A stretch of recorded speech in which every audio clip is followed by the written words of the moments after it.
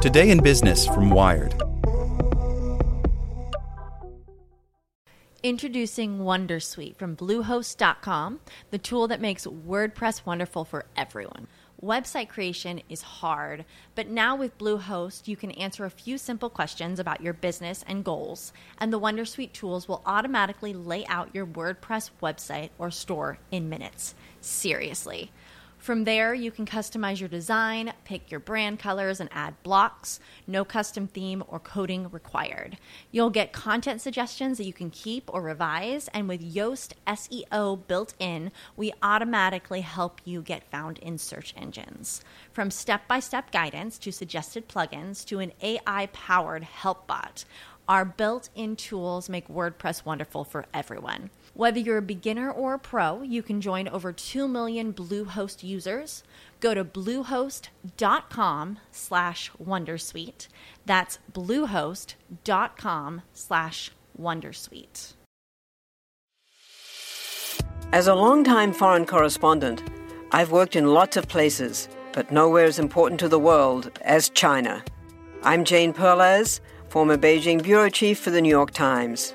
Join me on my new podcast, Face Off, U.S. versus China, where I'll take you behind the scenes in the tumultuous U.S.-China relationship. Find Face Off wherever you get your podcasts. Welcome to the spoken edition of Wired. Yes, big platforms could change their business models. By Zeynep Tufekci. In 2006, Jeffrey Hammerbacher, then a recent Harvard graduate in math, became an early employee at a budding company founded by another Harvard student named Mark Zuckerberg. After building Facebook's data team, Hammerbacher left the company in 2008. He later explained his decision to leave, despite the company's tremendous growth, and what has become one of the most iconic quotes of the second internet boom. "The best minds of my generation are thinking about how to make people click ads," he told Businessweek. That sucks. 12 years and hundreds of billions of dollars of market capitalization later, that's still true, and it still sucks. The few companies that control our digital public sphere, Facebook, Google, and Twitter, are all driven by the same fundamental business model. And it has only grown more pernicious over time. To micro-target individuals with ads, today's platforms massively surveil their users. Then they use engagement-juicing algorithms to keep people on site as long as possible. By now it's clear that this system leads itself to authoritarian, manipulative, and discriminatory uses, hiding job openings from minorities and older people, discouraging certain groups from turning out to vote, and allowing anyone with even a small budget to find audiences that are, say, anti-Semitic. It also creates an environment conducive to viral misinformation and hate speech. Does it really have to be this way? There's simply no plausible alternative, the platforms say. People will never pay to use platforms, we are told. Plus, dissidents and activists in the developing world rely on these free services to get their word out. How can we abandon them? And anyway, the platforms say, we can't provide the fundamental features that our users value without all this data collection. It's simply too late to change. I say to all this, phooey, phooey, and phooey. First, people all over the world pay for communication services. We regularly pony up for Netflix, HBO Go, and Amazon Prime, on top of sizable monthly payments for cell phone plans. A Facebook, YouTube, or Twitter without a bloated ad infrastructure could likely charge far less than these other services, which after all have to buy or produce their content. Before WhatsApp was acquired by Facebook, it charged users $1 per year, and it was growing like a vine. As for dissidents, yes, online platforms offer important alternatives to censored mass media across the globe. But authoritarians have figured out how to defang most of these benefits for activists, while adroitly using social media for their own ruthless purposes. Like other politicians and world leaders, Filipino strongman Rodrigo Duterte has received guidance from Facebook staffers on how to get the most out of the platform. He has also made an art of using Facebook to viciously hound and harass his opponents. It's true that requiring users to pay even a nominal amount for web services can offer governments a mean to track activists.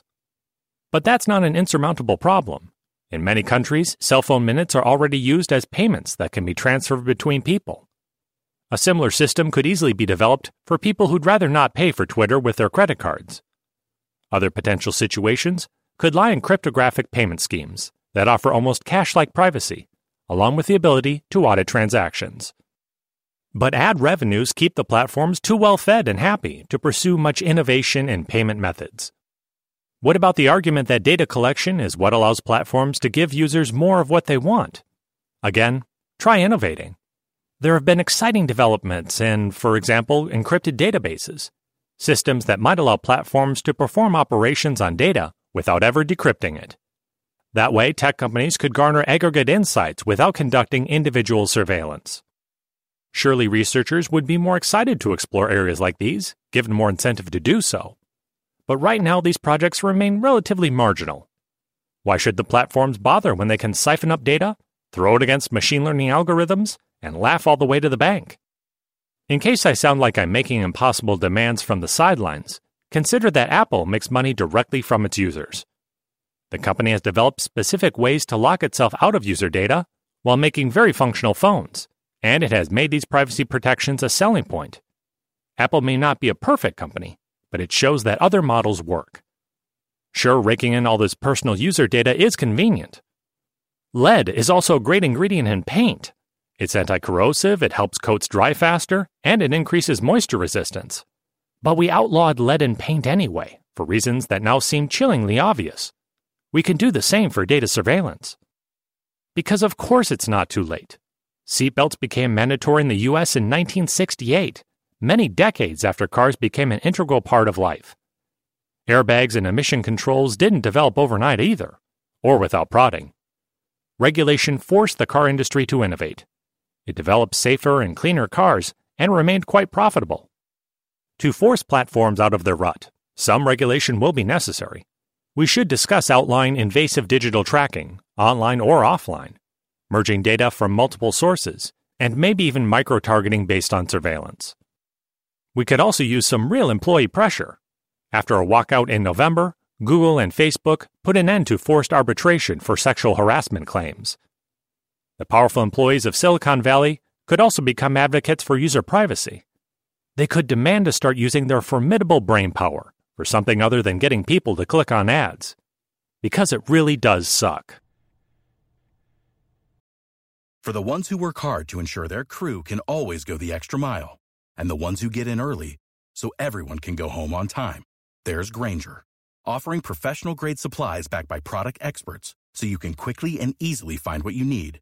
Plus, you can count on access to a committed team ready to go the extra mile for you.